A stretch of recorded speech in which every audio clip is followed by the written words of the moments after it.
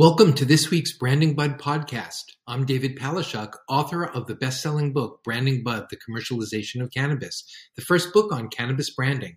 I'm pleased to introduce my guest today, Allison Disney, a cannabis brand strategist and partner at Receptor Brands based in Chicago. Today we'll be chatting about cannabis consumers and cannabis marketing. Thanks for joining us, Allison. Thanks for having me, David. You have spent almost 2 decades producing award-winning marketing campaigns for some of the world's best-known brands, including M&M, Ziploc, Bacardi, YouTube, Special K, Cheez-It, and Johnson & Johnson. Would you share about your CPG career and your transition into cannabis with us? Of course. I'd be happy to. So I've spent the majority of my career prior to cannabis in Chicago in the agency networks here. Chicago is sort of the heartland of consumer packaged goods, so that really gave me the opportunity to work on a variety of CPG brands in my career, everything from household chemicals to Ziploc bags and food and snacks and beverages, all the things that you can buy at the grocery store, I feel like. And I had the opportunity to work at a lot of the major agencies and holding companies. The majority of my career was with BBDO and the Omnicom network, and most recently in their London office at AMD, and here again in Chicago at Energy BBDO. And actually, it was when I was in London that I got my first introduction to what was happening from a marketing and branding perspective in cannabis. My husband is a plant scientist and a botanist, and he was given the opportunity to work at an outdoor cultivation in the United States. He convinced me, after having moved our family to the UK for my career, that this was a once-in-a-lifetime opportunity to get into the cannabis industry at this really special time. So we packed up and moved back to Chicago, where he started his venture. And, you know, dinner table conversation just became more and more focused on these exciting things he was doing in cannabis. And finally, one day I had to ask him, like, well, what are the brands like? What's happening from a marketing standpoint in the space? And that was, the beginning of my journey. And I joined up with a small group of contractors that really operated as an interim marketing group for a cannabis company, a startup. And after a little less than a year of that activity, we sort of looked around and appreciated that the industry was just reaching this point where it's becoming more competitive. There were more and more brands entering the space every day. Certainly new licensees as new markets came online with regulated cannabis. And we decided to formalize Receptor Brands and start offering our services to new clients and new operators. But yeah, I really I blame and credit my husband for the crossover into the cannabis space because of his love of plants. Wow, that must be incredible. Like you said, conversation over dinner, just in terms of plant science and branding and what's taking place in the market. Not only when he first started, but even more so now, I bet. Absolutely. Well, the dinner table conversation has certainly gotten a lot less interesting because all we do is talk about cannabis now from every side. But no, it really is fascinating because, as a brand marketer, I've always thought of the brand experience from not only just the advertising and the marketing that you see, in media, but all the way how your brand pulls all the way through that product experience, right? Your marketing and your advertising sets an expectation for what that product experience is going to be like. And, he is on the ground floor of, creating the next generation of cannabis for people to consume. And it's really fascinating to hear about what kind of innovations happening on that side, the cultivation side, and then to see what's happening from a marketing innovation standpoint too. Without each other, they're just not as important. Absolutely. I mean, it's depending on who you talk to in the space. Certainly people with consumer packaged goods backgrounds or R&D backgrounds or whatever expertise people have in their approach to cannabis. you get different responses when you ask people about the innovation opportunity in the space, because there's been everything in cannabis feels so new already for many people, because the industry is so new. But I really feel like we've just scratched the surface in terms of innovation from a product standpoint, even from a marketing standpoint, certainly from a brand perspective. There is so much room for proliferation in this space, even within the segments that already exist. I think 2022 is going to be a really exciting year for innovation, and it's only going to get bigger from there. It's really exciting to be a part of a category that has so much organic growth after working in consumer packaged goods for so long, on some real household names. So let's talk about the basics of marketing and CPG. How is marketing cannabis different from marketing other products? I think the biggest difference is the speed at which this category changes. I mean, it's funny. I think a lot of people probably speak to the regulations. I've been lucky in my consumer packaged goods career that I've worked on a lot of different regulated categories in the past, whether that is some of those, household products, or I also worked on Nicorette and some smoking cessation products for Johnson & Johnson, and certainly the spirits portfolios as well. And I think when you've worked on globally regulated categories before, the regulations in cannabis are actually a little less intimidating than they might be for newer marketers. What I think the biggest change has been from some of my past life activity is just the speed of this category. So, we've seen within the span of a few months, the addressable market size just in the US grow by, multiple states at a time. With so many new entrants coming into the space, who your competitors are today as a brand might not be the same competitors you have tomorrow. There's just the rate of change in this space is unlike anything I've ever seen before. And I think that tension of being single-minded and having a vision for what you want your brand to be like, but being able to pivot and be competitive in a marketplace that's changing so often makes it really unique to other categories that I've ever worked in before. Rules and regulations are changing. States are opening up. Are consumers changing? I mean, who are the consumers that you're appealing to? Well, it's a little bit of a chicken and an egg in my mind. So I always encourage our clients, especially when they're in those early strategic stages of our relationship or planning a program for them, to think about our brand or the consumer in the category outside of cannabis to start, right?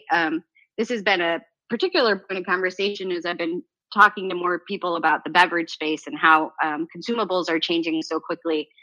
As a consumer, you only have the opportunity to drink so many volumes of liquid in a day, right? You're only going to have so many glasses of whatever you're going to have in a day. Outside of whether that's a cannabis-infused beverage or not, you're, as a brand, you're now competing with things outside of the cannabis category. So in that way, I feel like our approach to how we think about consumers and brand strategy is very similar to other categories, because you really have to think about them as a person first. Understand, what's happening in their life, what's happening in culture, what are their needs, so that you can find the role for your cannabis product to fit within that.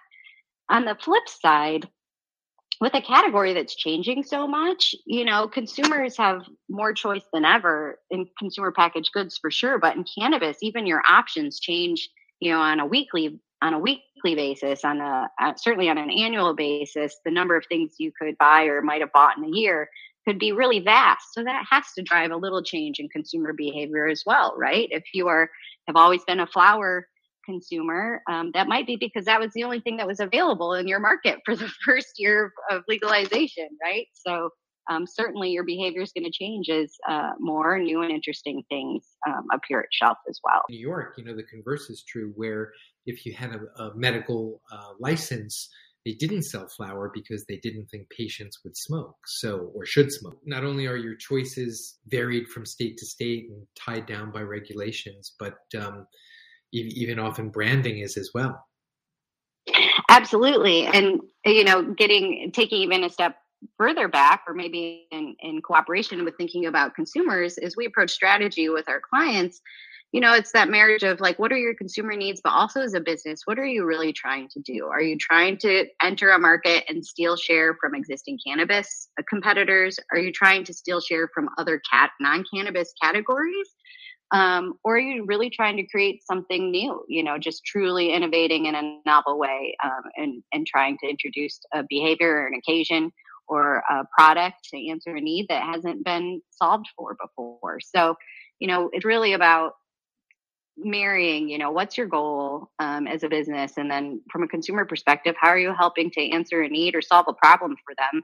And once you find that intersection, there's really, it all comes down to execution at that point. It's interesting. I've spoken to, obviously, a number of brand owners, and oftentimes, as you said, they don't necessarily know who their current consumer is, but they know who their target consumer is, and they know how they can fit into that lifestyle. So they often look for the need states or the rituals of a particular consumer persona, and try to land there. But it's also intriguing because this year, or maybe the last 2 years rather, people have really been in a different place than they've normally been. So someone that might have smoked all of a sudden finds themselves not with the moment to themselves. Now they're staying at home, working from home. Their kids were home, perhaps. They can't light up. They have to consume more discreetly. So it's interesting, too. I believe that people have been moved into different types of form factors because of their new environments over the course of the last 2 years during the pandemic. Talking about target audiences and core consumers, it's always important to have that target audience defined as best as you can in your mind. Because to your point, David, you can't control everything, right? And you can't control the environment or the occasion necessarily that your consumer will use you ultimately, but you have to at least have a target or a goal in mind. And then, consumers are going to use your product and interpret your product the way that they want to ultimately. All you can do is try and set the best expectation possible with the brand experience that you bring to life. And the example I always like to use, another Midwest CPG company, but Gatorade's always the classic example, right? Gatorade's built a tremendous brand on focusing on performance athletes as sort of the torture test for their benefit, which is hydration. But we all know as consumers, we use Gatorade for a lot of different things, mostly for our hangovers the day after we have an evening with a little too much to drink. So, their focus on who their product is designed for and how they position it and how they introduce their ultimate benefit for consumers is really, really focused. But it's all in part of creating the brand world and brand experience that they want to imagine for people. But ultimately, people are going to use that and interpret that benefit, in the way that it fits into their life. So you can't always control all the contextual things, but you can be mindful of them and at least be focused in your intention. As you're developing brands and marketing brands, do you engage different consumers with different products? Absolutely. I mean, I think the category is well trained at the moment to talk about users in terms of their usage frequency. So we certainly get a lot of briefs that look that way, right? How do we approach people who are more in a discovery mode and new to the category versus people who have been in it for a really long time? A lot of our conversation is also around, those medium to heavy users who are maybe new to the regulated market as well, who know a lot about the category, but from a prohibition era context. So you definitely have to approach those different levels of familiarity with the category differently.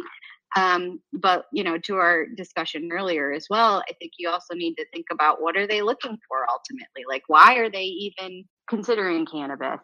And what are the alternatives that they could be purchasing for the occasion, that they're looking to use it in. Those are all things that we like to think about in terms of consumers and how we create something that's really specific for them while still having the appeal, to grow people's business. The Canna Curious community is probably bigger than the cannabis consuming community. And so it behooves brands to start appealing to those consumers that have yet to jump into the pool, so to speak. I often equate this conversation with swimming in a swimming pool. There are certain people that they'll just dive into the deep end. They're an expert swimmer. They have no issues with cold water. They'll just dive in because that's what they do. And then there's other people that need to dip their toe in at the very shallow end of the pool. Again, maybe they're sensitive to the temperature of the pool. Maybe they don't know how to swim. Maybe they need a life preserver. But the conversations you would have with all of those people to coax them into the pool is very different. I believe speaking to cannabis consumers and the cannabis-curious consumer really warrants a different type of conversation with a different tone. I don't know if many of the cannabis marketers in the industry quite get that yet. I agree with your observation. And there's also an understanding in cannabis that everyone's trying to find that buyer, right, from a consumer perspective. And marketing and advertising and creating your brand, it can sometimes be a capital investment thing in the beginning, right? So being clear about who you're trying to reach and what exactly you're doing for that consumer is really important, because you don't want to have waste in your marketing and advertising budgets or your media budgets, and all that time and effort that you're spending to create that brand experience can be wasted if you're not reaching the right people. So it's a really important thing to define. And I think it has to be defined in the context of your business objective too, right? And we've seen this a lot with some of our clients that we've been working with, for an extended period of time now, where, especially in the early days of the category, in order to grow your business, you had to help grow the category with those kind of curious and new users. Like all the markets were early markets or newly regulated markets. So bringing people in to the regulated side was the way to grow the business. I think now we're reaching enough of a critical mass, at least from the multiple states that have legalized, or as more of these brands mature and start to enter into different markets of different levels of maturity, that, there's also a lot of volume in those people that have come to the regulated market and are those medium to heavy users, right? So then you're starting to talk about, how do I really approach my marketing plan, depending on if I'm trying to grow the size of the pie, right, and have maybe less frequent buyers, or really capture that volume, that short-term volume, potentially with a smaller or more niche group of people. Again, being intentional before you get into the cannabis industry or start building your brand, to make sure that you're really getting the best return on your investment in terms of your marketing strategy is really important. And all of these things are consideration. And as you move to more and more markets, it becomes harder and harder, because every market is kind of in its own life stage at the moment, depending on when it legalized and how familiar the consumers are with the regulated category. You make many great points. I think the first one, which you've said twice so far, and it's really important that you reiterated it, which is know what your objectives are. Know what you're seeking to create or to move or to get traction on. And the second thing you said was essentially, by having that objective, from the get-go, you're able to pull the right levers. And I think as we're talking through this topic, it really begs the question, are there different tactics when trying to sell a product versus build brand awareness? And even if I go further, do you know of any cannabis brands that are starting to build brand awareness outside of their jurisdictions that they could actually sell in? Is this a strategy, so to speak? Absolutely. I think we've actually just kind of reached that critical point in the last year, maybe, when you're really starting to see some of these brands permeate markets and reach a level of awareness, maybe in states where they don't even have distribution yet. That's really interesting. I expect that they're probably in markets where they plan or hope to have distribution soon. But I think for those early stage operators, or even for operators who are more mature and getting into new markets, there's a lot from a product effective. And just from a sales enablement standpoint, you need to do to build that distribution, make sure people can find you, after you turn on some of that paid media or that advertising or PR spend. You want to make sure people can go find you. Right. And a lot of that is communicating to people what the benefits of your product are and perhaps why it's superior to some of the other things that you'll find, at your dispensary today. But as you build that larger brand story, and the good thing about brands is if you do invest there, they travel really well after you spend the time and resources to build them in the beginning. Then that brand and that reputation and expectation you've created for what that product experience is going to be like can travel across markets and, state boundaries long before, your distribution might be able to reach those consumers. So, I think some of the big ones, I'm sure they'd all be familiar to you, but, as someone sitting in the Midwest, like seeing, cookies enter states like Michigan is really interesting. Lowell Farms premium pre-rolls just reached the shores of Illinois. These are all brands, certainly if you're in the category or if you've ever traveled out west, that are familiar. And then it's sort of the anticipation of the products actually reaching you is really high. So I definitely think we're starting to see probably mostly those West Coast brands that have been building their product experience and brand experience for a bit longer than some of the others are starting to reach the Midwest and certainly the East Coast as well. But, once you've reached the Midwest, you've reached the masses. So Cookies, I think, is a great example of a lifestyle brand. Cookies sells T-shirts and hats and hoodies and sweatpants at Zoomies, which is a skateboard shop. I believe there's 700 of them in shopping malls across the country, perhaps even in Canada. And what they deliver is really lifestyle apparel, which initially started off as skateboarding, but has really shifted toward cannabis. So Cookies has entered the national market in terms of a lifestyle brand.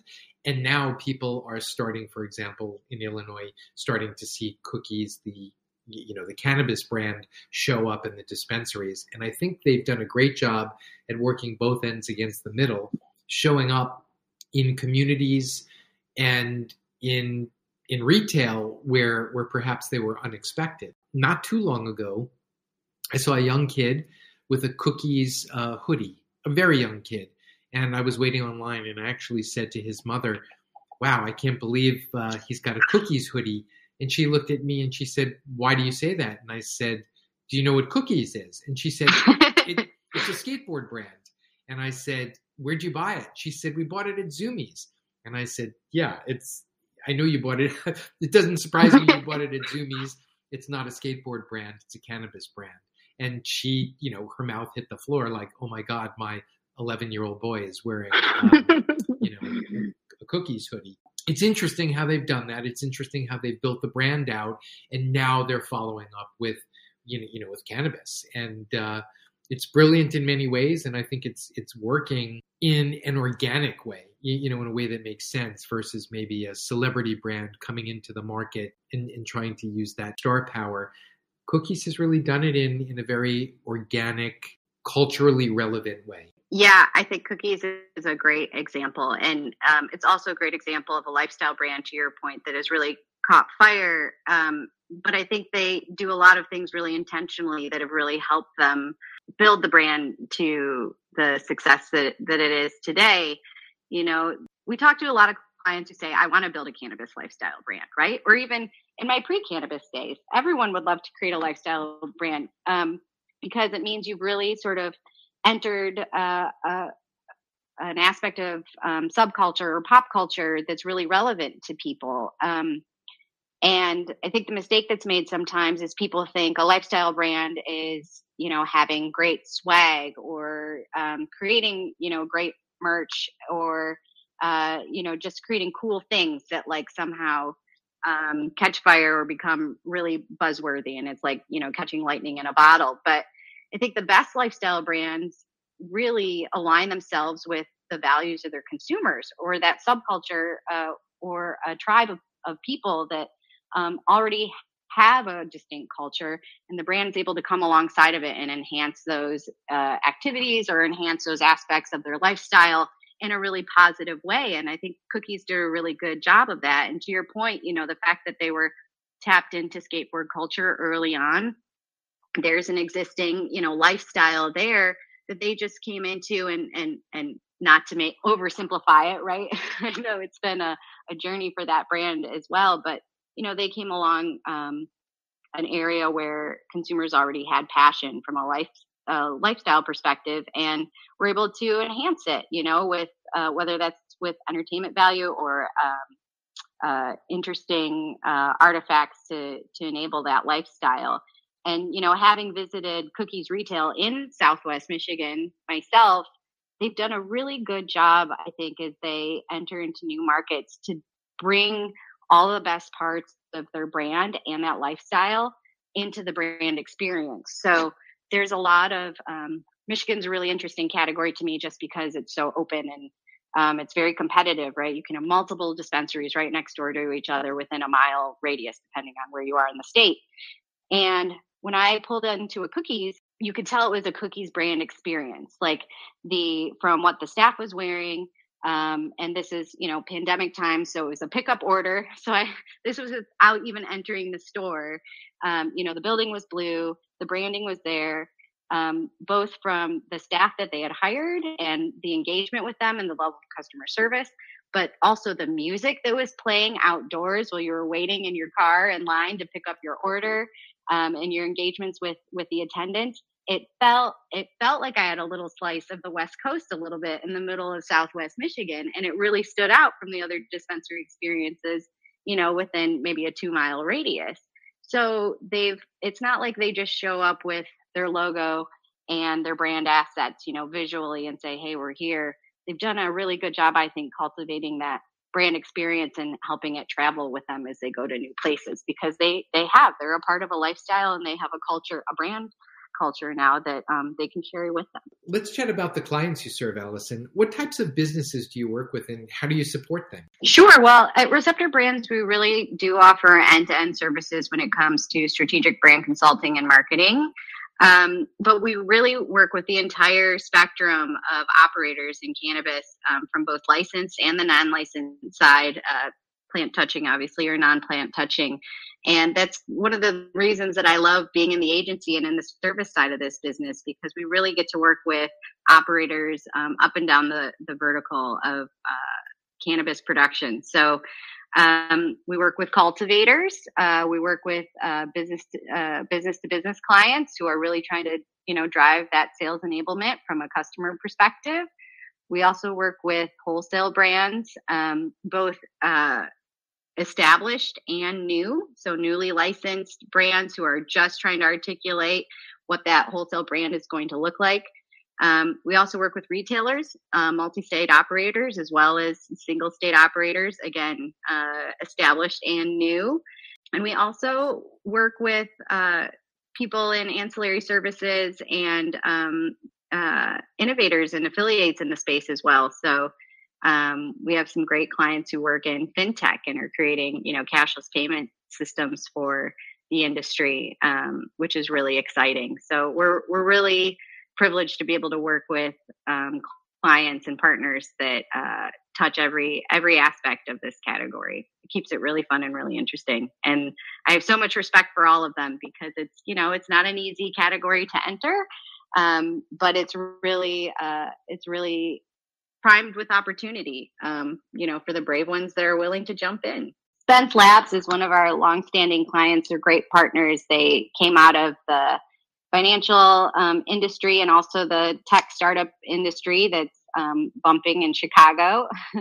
And they have really found an extraordinary way to offer underwritten payment solutions for the cannabis industry, and really a full suite of products that really help this industry run and operate in a compliant and helpful way. I mean, how money moves through this category is really important. And I think the more access we can give people and the more user friendly we make it to consumers, the better this whole category will be. Everyone that works at a dispensary or adult use store runs because the amount of cash that's, in that facility is just, it's just not right to put an industry at risk because governments aren't quite ready yet to open up. Absolutely. It's, I think we'll see hopefully big changes there too in the new year. I mean, it's certainly been a long time coming, and I think this industry has certainly proven itself and its importance to the economy of the markets that have, moved forward with regulation. But there's still a lot of upside for everyone that moved early and for people that still have the opportunity to enter. What are your thoughts on the future of the industry? And you mentioned earlier about you thought 2022 would be a really innovative year. Can you talk about that a little bit? Sure. Well, certainly none of us could have predicted what happened with the pandemic in 2020 and, even what 2021 would look like, or that we'd still be talking about it at this time this year. But it's undeniable, the impact in terms of the acceleration for the category, in terms of normalization among consumers, but also the importance that this category has played in, the economies of different markets in terms of job creation and revenue. I will never forget when we found out that cannabis had been deemed essential in 2020. It just felt like such a huge milestone, and I think it was an important signal to people within the category and outside of it that it was here to stay, and that it was an important part of the country's economy and where this category was going. So it's been a huge accelerator for where we are. And I think we've just reached this point where that normalization is starting to have an impact on the rate that more markets will also open up, but also consumers' discovery of the category and what they're willing to try, and how operators are approaching their business and the innovation pipelines. And, it's great to have beverage sort of enter. It's great that we have so many delicious gummy brands and that the product experiencers are getting better and better in terms of the user experience. But,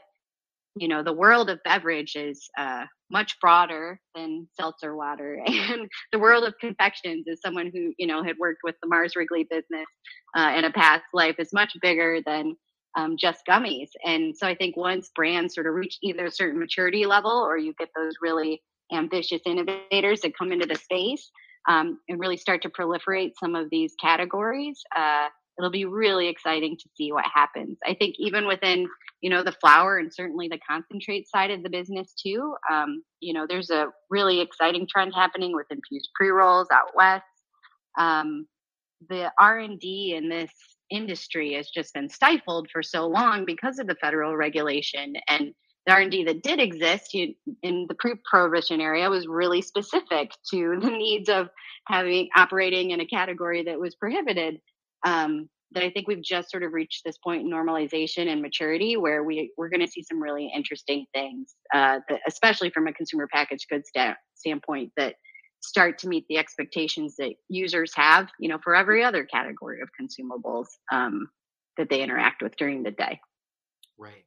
And it seems to me too that, form factors are a major thing where, for example, sublingual strips or transdermal patches, which also really leads into, another trend, which is really microdosing. Right. So it's not only discrete, but it's also microdosing, where you're able to put a patch on your wrist or on your ankle and really, medicate and or consume all day, or in smaller amounts. But I think as people learn how to better control their consumption, I think people will also fall into consuming certain and different types of form factors over time. Definitely. And I love that you brought up microdosing as well. Certainly, from a product perspective, there's a lot more variety in the microdose space than there was even a few years ago. But But going back to our early conversation around consumers and how we define them in this category, as microdosing becomes more prevalent with consumers, how we define a frequent user or someone that's even a light, medium, or heavy user moving forward might change, right? It depends on whether we're talking about potency or frequency. But if I'm a microdoser that uses 2 or 3 times a day, I would say I'm a pretty active cannabis user, right? So how you treat someone who has a different need in a different form, being able to define them just by the frequency of their usage behavior may become less relevant. I've bifurcated consumption into basically additive and subtractive. And the way I look at that is, I think of that as the way somebody would consume Advil or Tylenol. They want to alleviate something from their day. And usually this is pain, right? So the subtractive is alleviating pain. The additive is more about enhancing or really creating some sort of aspirational moment where people are looking to enhance a particular moment, whether it's painting, whether it's dancing, whether it's writing, whatever it is. And these are two really very different approaches to consumption, right? One, I'm taking an aspirin, I need to alleviate something. The other, I'm taking something else and it's going to uplift me or enhance whatever it is I'm doing. And I think that too, in its most simplest forms, informs us as marketers how to serve this up to the consumer that's looking for either that additive or subtractive product. Yeah, no, I think that's a great point. You're really starting to talk about need states, right? So what, and whether that's subtractive or additive, what is my need in this moment and how is this product going to help me achieve the outcome that I want? And, the other important thing to think about, I think, as we talk about need states is, as a consumer, just as a human being, I can experience multiple need states too, right? So even now, it's sometimes frustrating to hear people who are maybe less familiar with the category talk about consumers in a really binary way. Like, I think just the stoner motif is we've progressed on from that a little bit, but I still get asked that question sometimes, are you just marketing to stoners all day long? But as a user of anything, right? In some cases, I might be looking for relief. And on another day, I might be looking for that more enhancing product experience. And I can still be the same consumer, right? I think the pitfall sometimes we run into as marketers, because we're trying to be so intentional about defining that target audience and the business objective and getting that strategy really clear and singular, which is important, is that we start to think about people in a really binary way and assume that if if we're creating something for someone that has a particular need state, that they can't have other needs too, or that they don't engage with this category in a multitude of ways. Because at the end of the day, we're all people, and we don't walk around with a single objective all day long, right? So it's a really interesting way to think about consumers in terms of their needs, and then also as they have multiple. I often think about need states. I think about rituals. I think about habits. I think about all those types of things, which really are important, in terms of really consuming anything for that matter and becoming a loyal consumer. It's intriguing to think through it on this level, and as marketers, wanting to serve something up that, delivering on its promise. One of the things that we talk about most with our clients, for that people come to us usually when we work with clients who are early in their product development stage. And one thing that, we pride ourselves on at Receptor Brands is when we talk about our end-to-end services, we certainly help design great brands and great brand experiences, but we also are unique, I think, that we have some food and beverage engineers on our team. We really work from a business strategy and brand strategy really far upstream, especially with newly licensed or, new to market companies, in terms of what should they make? How should they enter the category? With what kind of product form? And many times people come to us, a little further along in their business journey, but getting to that point in their product experience where they're like, what is the core benefit that we should communicate to our product about our product to consumers? If we can only fit, our primary benefit and one reason to believe on our package, what should it be from the multitude of things we could say, right? Everyone's going out there trying to make a better, I think, product experience in cannabis than existed, maybe before, or they're trying to come out with at least a parody product or something that is excellent in some way. But there's always all these things that you could say about your product, and really understanding like what's that one thing that's going to differentiate you, that really does meet a particular target audience's needs. It's not an easy thing to do. It's not an easy thing to do. And it can really make the difference on, whether your brand's going to stand out and your product's going to stand out on shelf, for people over the other things that they could buy, because dispensaries are fun. There's a lot of things people can choose from, and they're changing all the time. What's the most favorite thing about working in the cannabis industry? Oh, there are so many things. Let's see. My favorite thing about working in the cannabis industry, honestly, is the energy from the entrepreneurs who find in this space.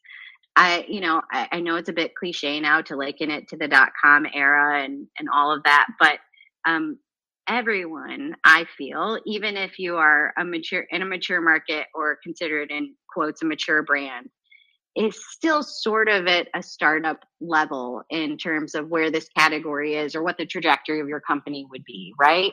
I don't know that we still know who the winners or the losers are in this category from the early movers. And I just find that you might hear a lot of stories about cannabis and the competitive nature of it.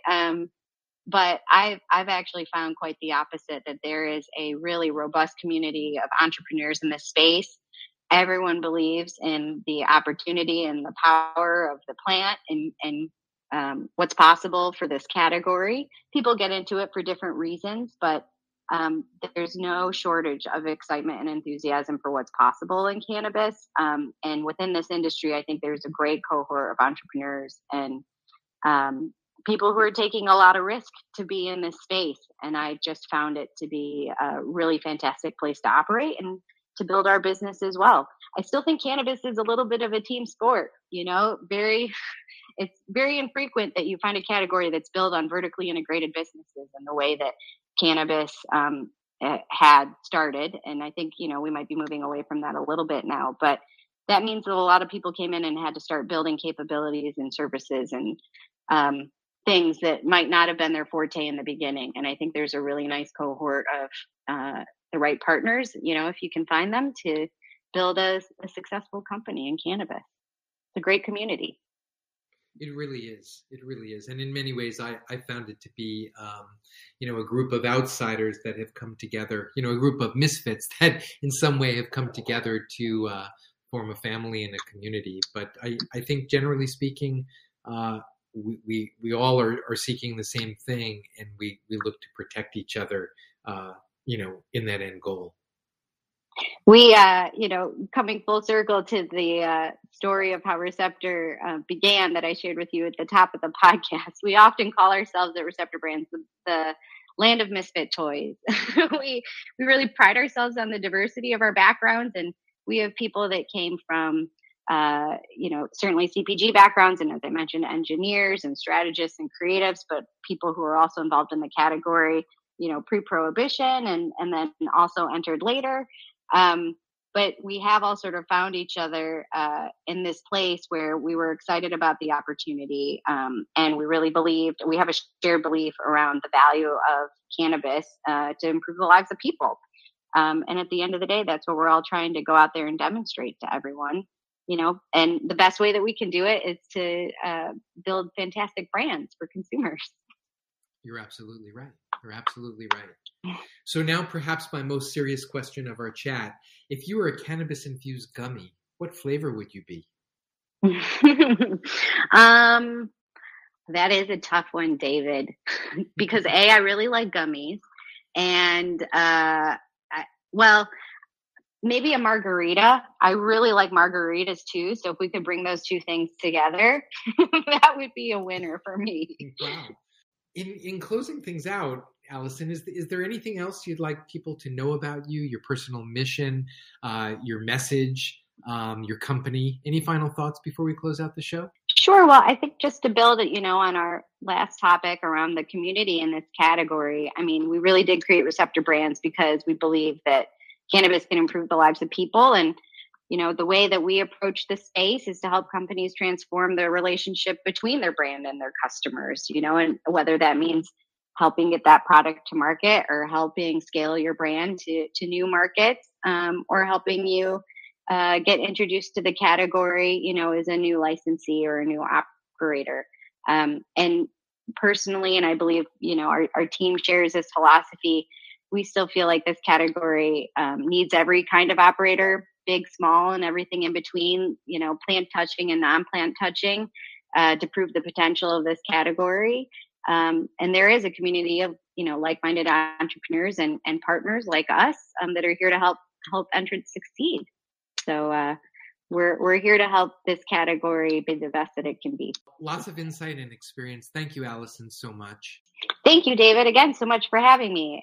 It's always fun to talk about the category and geek out about strategy too. It really is. Well, that said, we're out of time for today's podcast. You can find more about Allison Disney, her insights, and her firm at receptorbrands.com. Again, a big thank you to Allison and you, the listening audience. Thank you and good day.